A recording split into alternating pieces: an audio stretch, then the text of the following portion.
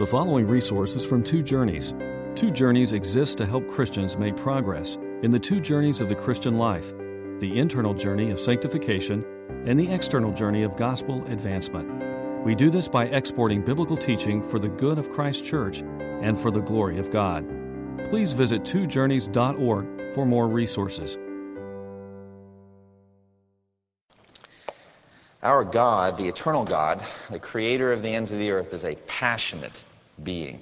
He's nothing like the dispassionate machine, pure thinking that the Greeks thought of when they thought of God, but he's a passionate being. And therefore it stands to reason that Jesus, the perfect representation of the Father, the exact representation of him, it says in Hebrews 1, should also himself be a passionate being. Perhaps you would be surprised at the depth of his passion. Perhaps you would be surprised at his emotional nature, because his emotions were perfect and pure in every way, different from ours. They were tied to his nature and tied to his plan. If you had been with Jesus moments before he raised his friend Lazarus from the dead, you would have seen him weeping. And you would have thought, like the people who were with him, behold how he loved him. And he did love him. But you would not have seen 1/1,000,000th part of the emotions that Jesus was feeling at that moment.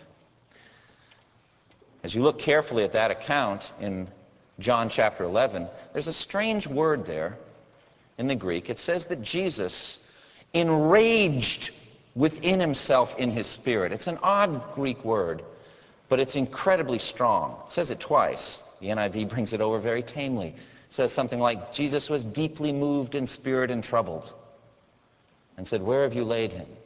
But the word is actually very strong. He was outraged. Or I guess we really could put, because it says he was outraged in his spirit, he was more enraged. Why was he angry? Was he angry at Martha and Mary and the friends there at the tomb for weeping? No, not at all. He loved them dearly. That wasn't it. Was he enraged at the lack of faith? No. Was he enraged at the outcome? No, that was never in doubt. Lazarus was going to be on his feet within moments. Why was he enraged there? Well, it's because in his holy nature, he hates death.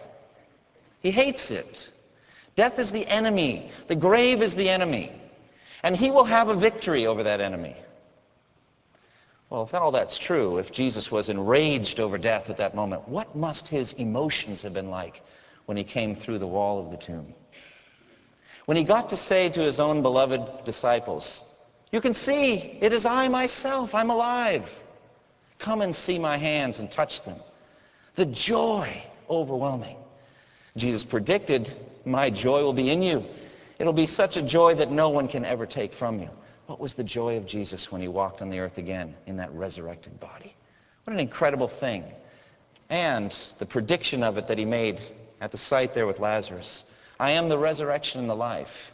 He who believes in me will live even though he dies.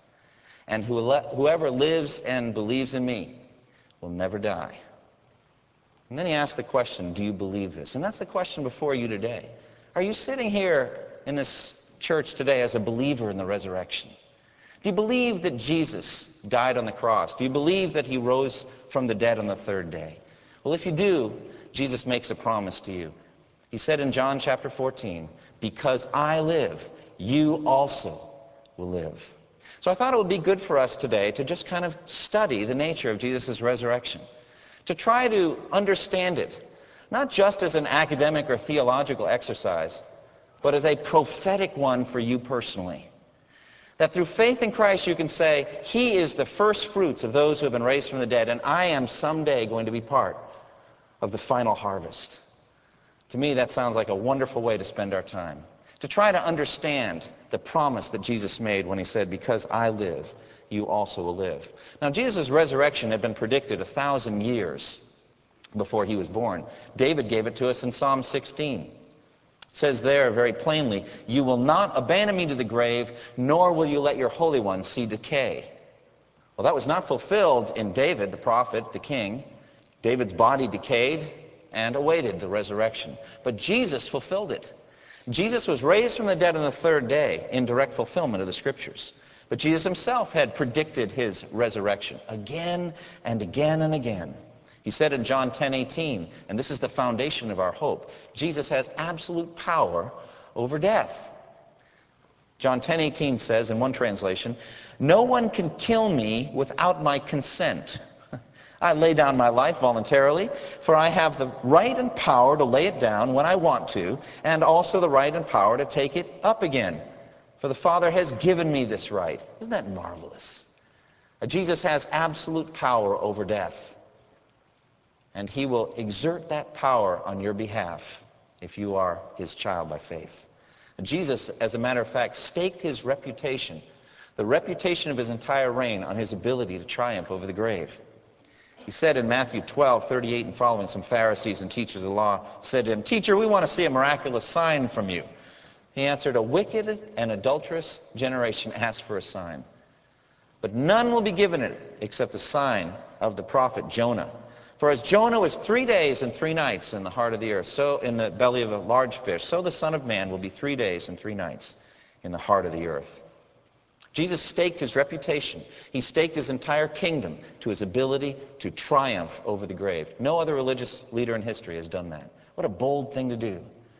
But Peter told us why. It was impossible for death to keep its hold over him. And so it was a sure thing. "And when you see me rise, you will know that I am the eternal God." This is not a matter of mere metaphysical debate. The fact of the matter is, our entire faith in our future rests on whether this actually happened or not. 1 Corinthians 15 says so. If Christ has not been raised, it says there, our preaching is useless, and so is your faith. More than that, we are found to be false witnesses about God. For we have testified about God that he raised Christ from the dead. But if he did not raise him, then in fact the dead are not raised. For if the dead are not raised, then Christ has not been raised either. And if Christ has not been raised, your faith is futile, and you are still in your sins. Wilbur Smith put it this way in a book on apologetics. He said this: the meaning of the resurrection, significance of it, is a theological matter. But the fact of the resurrection is a historical matter. The nature of the resurrection body of Jesus may be a mystery. But the fact that the body disappeared from the tomb is a matter to be decided upon by historical evidence. The place is of geographical definiteness. The man who owned the tomb was a man living in the first half of the first century. The tomb was made out of rock in a hillside near Jerusalem and was not composed of some mythological gossamer or cloud dust, but is something which has geographical significance. The guards put before the tomb were not aerial beings from Mount Olympus. The Sanhedrin was a body of men meeting frequently in Jerusalem. As a vast mass of literature tells us, this person, Jesus, was a living person, a man among men, whatever else he was. And the disciples who went out to preach the risen Lord were men among men, men who ate and drank and slept, suffered, worked, and died. What is there merely doctrinal about this? This is a historical problem. And so Jesus staked his entire reputation to his physical, historical resurrection from the dead. And he predicted again and again and again that he would be raised. Matthew 16:21. From that time on, Jesus began to explain to his disciples that he must go to Jerusalem and suffer many things at the hands of the elders, chief priests, and teachers of the law, and that he must be killed and on the third day be raised to life. Matthew 17:9, Matthew 17:22 and 23, 20:18 and 19, 26:31. That's 5 different times in Matthew's gospel. He spells out very plainly what will happen to him. He will be killed and on the third day be raised to life. Well, Jesus' death has now been accomplished. Good Friday has passed. His blood has been shed, and he is dead. He's buried. He's in the tomb. There's no doubt about his death. The Romans executed hundreds, if not thousands, every year. They knew when someone was dead, and they didn't break his bones. They put a shaft up in his side, and water and blood flowed out. There was no doubt about his death. But there was great doubt about his resurrection. As a matter of fact, nobody on earth was expecting it. Nobody.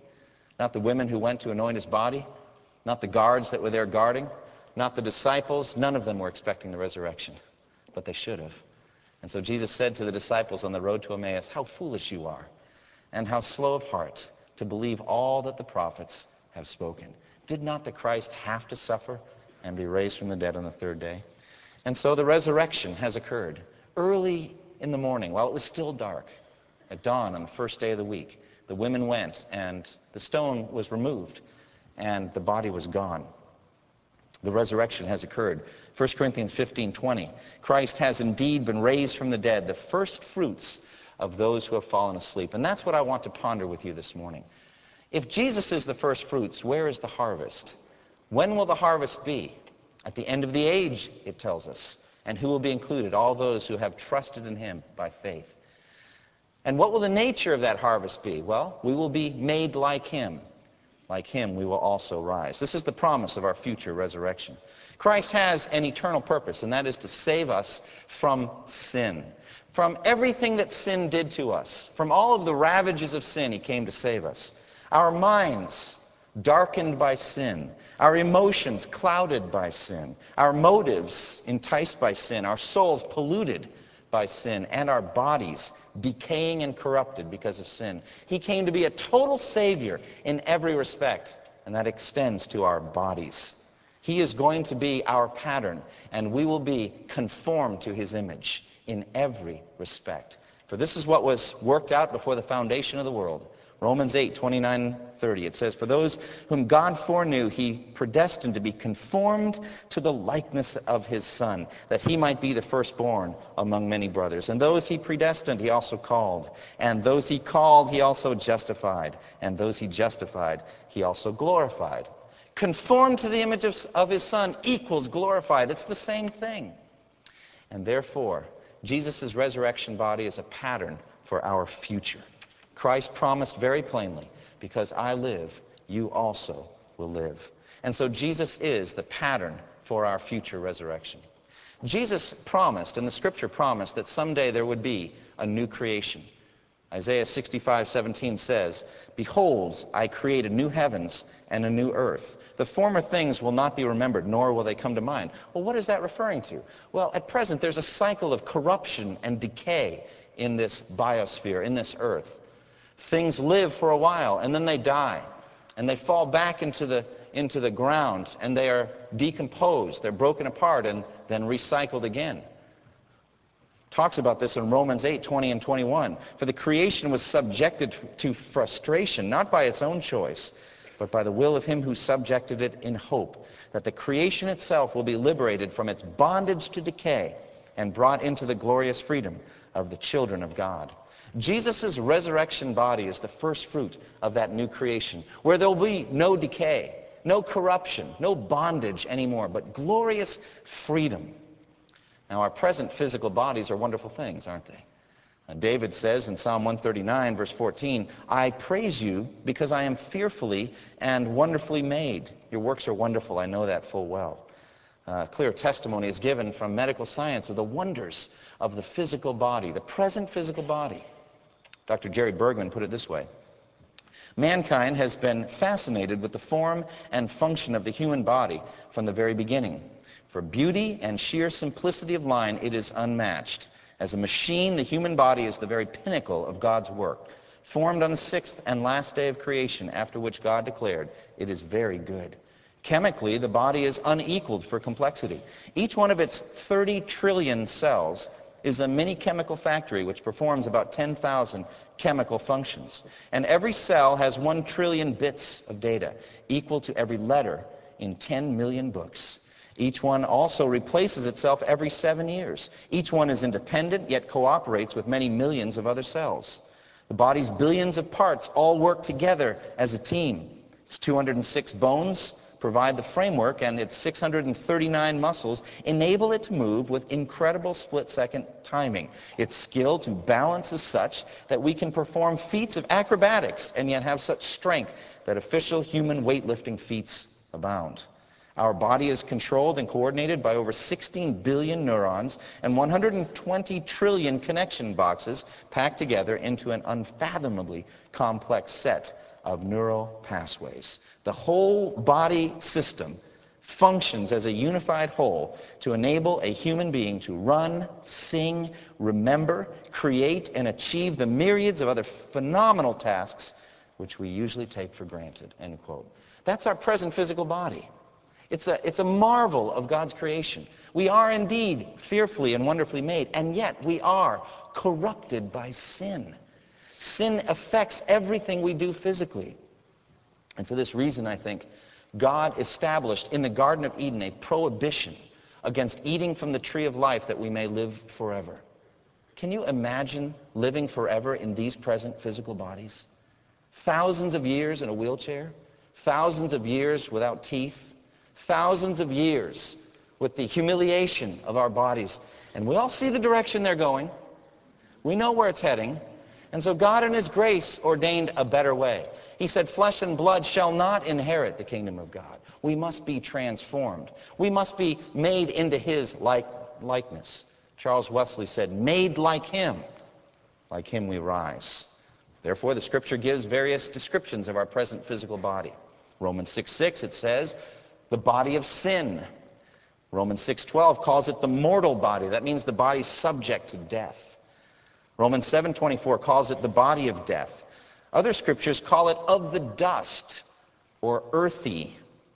Genesis 3:19, God said, by the sweat of your brow you will eat your food until you return to the ground, since from it you were taken. For dust you are, and to dust you shall return. 1 Corinthians 15:47 says, the first man, Adam, is from the earth, earthy. The second man, Christ, is from heaven.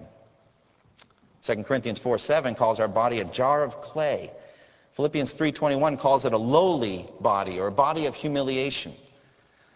Another passage, or two other passages, refer to it as an earthly tent. 2 Peter 1:13, he says, I think it is right to refresh your memory as long as I live in the tent of this body. That suggests impermanence, doesn't it?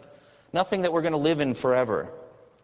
2 Corinthians 5:4, Paul said, for while we are in this tent, we groan and are burdened, because we do not wish to be unclothed, but to be clothed with our heavenly dwelling, so that what is mortal may be swallowed up by life. The Bible also says the body is a great battlefield against sin. Romans 7:22 and 23. It says, for in my inner being I delight in God's law, but I see another law at work in the members of my body, waging war against the law of my mind and making me a prisoner of the law of sin at work within my members. What a wretched man I am. Who will rescue me from this body of death? So it's a battlefield. And yet, for all of that, 1 Corinthians 6 says that our bodies are a temple of the Holy Spirit. And in Romans 6, it says that we should use the instruments of our body as servants to righteousness. And so there it is, a paradox. Fearfully and wonderfully made, David says in Psalm 139, and yet the body is denigrated in many passages of Scripture, body of sin, mortal body, humiliated body. And yet this is all we have to serve God with. And so we're groaning, waiting that someday we might receive something better than what we really have. Meanwhile, we are all under the burden of aging. Some people feel it more than others. The 7 patriarchs in Genesis 5 averaged 929 years of life before they died. 929 years. However, after the flood of Noah, the ages came down precipitously. Abraham lived only 175 years. Oh, did you hear me? Only 175 years? Jacob, only 147. Moses, 120. King David, 70. Modern times, average lifespan of a human being is, in the U.S., 77 years. Men live to an average of 72 years, women to an average of 79 years. In Japan, the averages are a little higher, as much as 80 years. There's some optimistic statements based on science and modern trends. I found a website called the Immortality Institute, dedicated to infinite lifespans through the advancement of science. I was intrigued. I like science. I really do. I think it's limited, but I'm interested. And so I read a book that they're going to publish. They have some excerpts there. The Scientific Conquest of Death, Essays on Infinite Lifespans, publication date sometime this spring. So look forward to that. But in 1796, they say, life expectancy hovered around 24 years. 100 years later, it doubled to 48. Okay, in our modern world of air conditioners, hand washing, and booster shots, you have a good chance of living 63 years, which is the world average. However, for those fortunate to live in a first world country, lifespan jumps considerably. Nick Bostrom, the founder of the world's Transhumanist Association, predicts in his article, Case Against Aging, quote, "Aging is a biochemical process and humans will learn how to intervene in it and slow it down," end quote. Optimistically, Bostrom sees the elimination of aging as theoretically possible. Please don't hold your breath. God has ordained that we are under the humiliation of death, and aging is part of that. Why isn't Michael Jordan still playing in the NBA? Because he doesn't love the game anymore? Why isn't Ronald Reagan making lots of money on a traveling speaking circuit? Is it because nobody would be interested in what he has to say? Why do female movie stars enjoy so brief moments in the public eye before they sink back into obscurity? Or why is Hollywood the plastic surgery capital of the world? Why do many Americans dread their birthdays with dark humor? Why do nursing homes have railings and padded walls in the hallways? The answer to all those questions is the humiliation of aging. And on the other side of the humiliation of aging, in which we are gradually, little by little, losing capability, losing physical prowess, gaining weight, losing hair, losing eyesight, losing teeth, on the other side of that waits the grave. It says in Romans 8:23, as a result of this, not only so, but we ourselves, who have the first fruits of the Spirit, groan inwardly as we wait eagerly for our adoption as sons, the redemption of our bodies.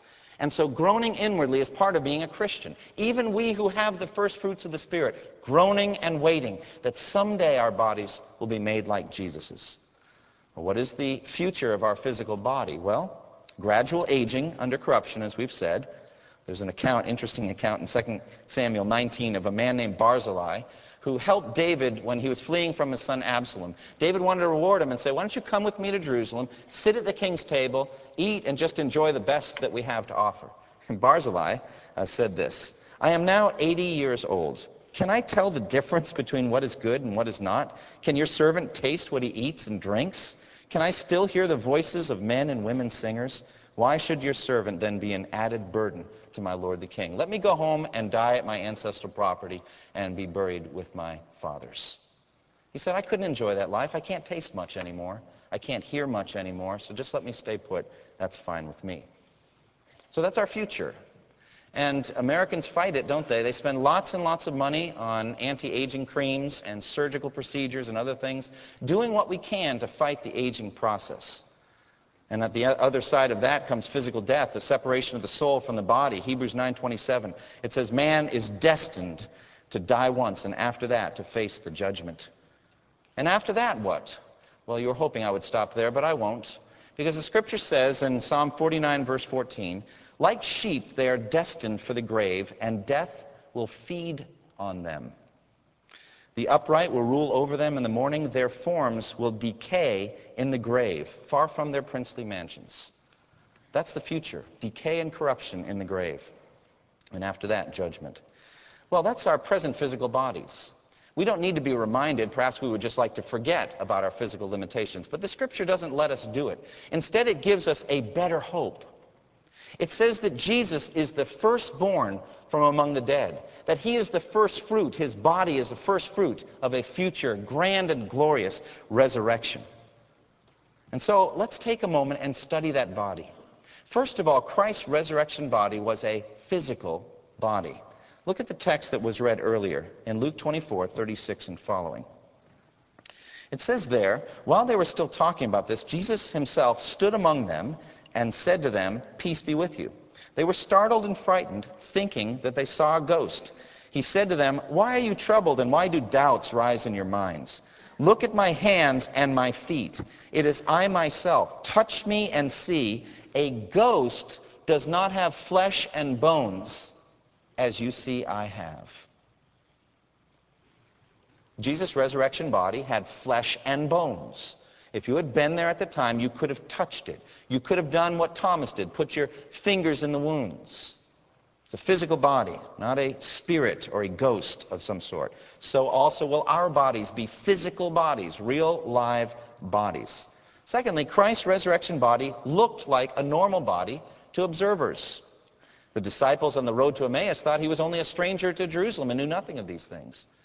They thought he was just a regular guy. Interestingly, Mary thought he was the gardener.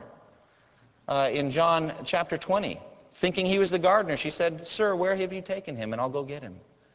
So he looked like an average, ordinary individual, human being. Thirdly, Christ's resurrection body could eat food. It could eat food. Again, in the account in Luke 24, it says, while they still did not believe it, because of joy and amazement, he asked them, "Do you have anything here to eat?" And they gave him a piece of broiled fish, and he took it and ate it in their presence.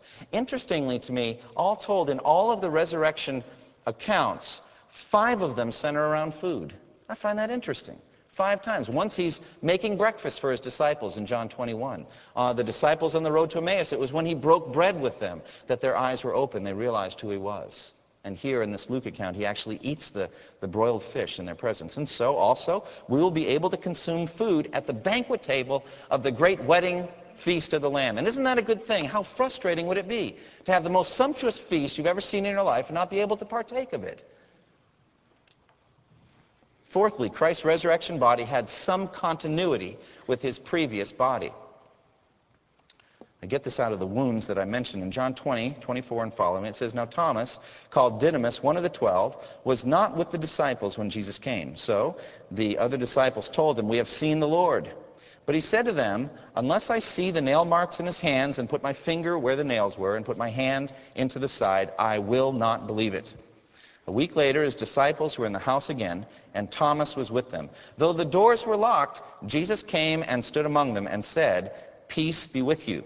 Then he said to Thomas, 'Put your finger here, see my hands. Reach out your hand and put it into my side. Stop doubting and believe.' And Thomas said to him, 'My Lord and my God.'" There's some physical continuity between Jesus' life before death and his resurrection body. Now, I believe that the wounds in his hands and his side and his feet were special case. Because of those wounds, we stand blameless before God on Judgment Day. But there is continuity. I think the continuity that Paul likens in 1 Corinthians 15 is between a seed and the final plant. The seed goes into the ground, and what results out of it is the glorious plant. So it will be also with the resurrection of the dead. Fifth, Christ's resurrection body looked different to people who knew him well. Mary Magdalene, as I said, thought he was the gardener, even though she was standing right near him. The 2 disciples on the road to Emmaus spent most of the day with him, and the scripture says they were kept from recognizing him. Perhaps God was doing something inside their minds, or only it's when Jesus reveals himself that they can see who he really is. But he looks somehow different to them. The disciples fishing in John 21 did not recognize him until he performed a miracle with the fish. In Matthew 28:16, it says, "When they saw him, they worshipped him, but some doubted." In Luke 24, doubts were rising up in their minds. And so Jesus in some way looked different. Now, notice he doesn't have glory shining all around him in these post-resurrection appearances, like in Revelation chapter 1 when Jesus appears before John, and his head and hair are white like snow, and his clothes are brilliant and shining. He looked ordinary, but somehow different. And it was only when he revealed himself to his friends that they could see who he was. And, sixthly, Christ's resurrection body could do some amazing things. For example, suddenly appearing amongst a group of people. In Luke 24:36 it says, while they were still talking about this, Jesus himself stood among them and said, "Peace be with you." And I notice every time he suddenly appears, he has to say, "Peace be with you." I think there's both a practical side to that and a theological side. They were always startled when he would just show up. Suddenly he would appear. Sudden disappearance as well. In Luke 24:30 and 31, when he was at the table with them, he took bread, gave thanks, broke it, and began to give it to them. Then their eyes were open, and they recognized him, and he disappeared from their sight. That's astonishing. And then there's the issue of traveling through walls. Though the doors were locked for fear of the Jews, Jesus came and stood among them. A week later, they were there again, the doors were locked, and Jesus came and stood among them. Now, Wayne Grudem, who I usually respect and think highly of, points out that it never says that Jesus could pass through walls, simply that the doors were locked and Jesus came and stood amongst them. All right, fine. It doesn't say he went right through the walls. But let me ask a question. If Wayne were here, I'd say, Wayne, I love you. I appreciate your ministry. I really do. But could you please tell me how Jesus got out of the tomb? How did he do that? How did he get out of the tomb? Did he wait until the angel came and moved the stone? Was he knocking and waiting for the angel to come? Or was he already gone by the time the angel came and removed the stone? Read the account in Matthew 28, 1 through 6, and you will find that the angel comes, removes the stone, and speaks to the woman and says, come and look, you will find he's not here. And so why was the stone moved? To let Jesus out? Oh, perish the thought. He was gone. No, the stone was moved to let the world in so that we could see that he was gone, that death had no hold on him. And so Jesus could, I believe, pass through walls. It says in 1 Corinthians 15, it is sown a physical body, it is raised a spiritual body. What is that? I don't have any idea. And neither do you, but that's okay. It is a spiritual body and it has special abilities. Finally, ascent to heaven. In Acts 1:9, after he said this, he was taken up before their very eyes, and a cloud hid him from their sight. He's able to move from the physical realm on into the spiritual realm and still maintain a resurrection body. And then finally, seventhly, and best of all, Christ's resurrection body is free forever from death and corruption and mourning and pain. It says in Romans 6:9, for since we know that Christ was raised from the dead, he cannot die again. Death no longer has mastery over him. The death he died to sin once for all. But the life he lives for God. And it says in Revelation 21:4, he will wipe every tear from their eyes. There will be no more death or mourning or crying or pain, for the old order of things has passed away. 7 good things about the resurrection body. And Jesus said, because I live, you also will live. Now, having done all that, I would like to urge you, if you can, please, avoid speculation.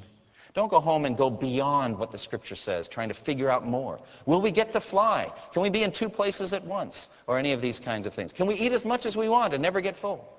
What actually happens to the food when we chew it and digest it? I mean, what's going on with that? I don't know. I don't know any of these things. There's a great deal of mystery concerning the resurrection body.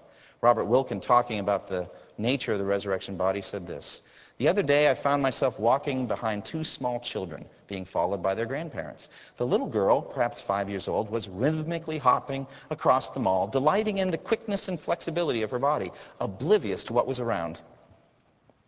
The grandparents were healthy, able folk, not elderly, and yet they moved more deliberately, prudently looking down lest they slip.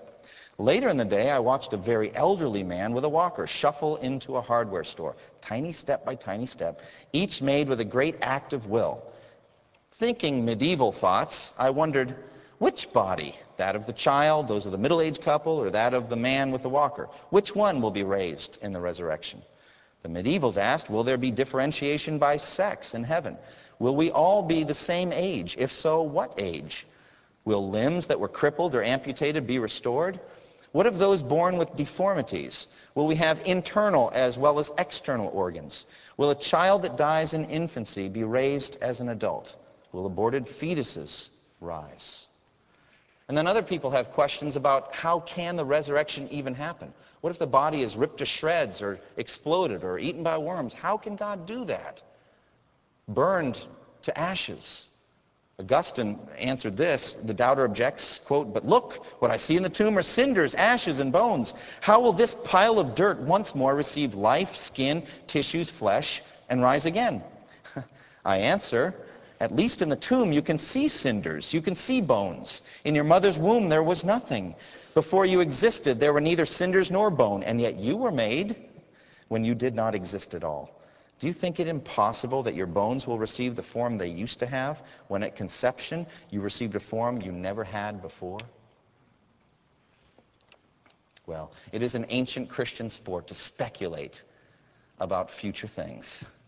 And so we've got to limit our speculation. Augustine really enjoyed doing this, by the way. When asked what age would our resurrection bodies be at, where would the level be, he said this: it remains, therefore, that we conclude that every man shall receive his own size which he had in youth, though he died an old man, or which he would have had, supposing he had died before his prime.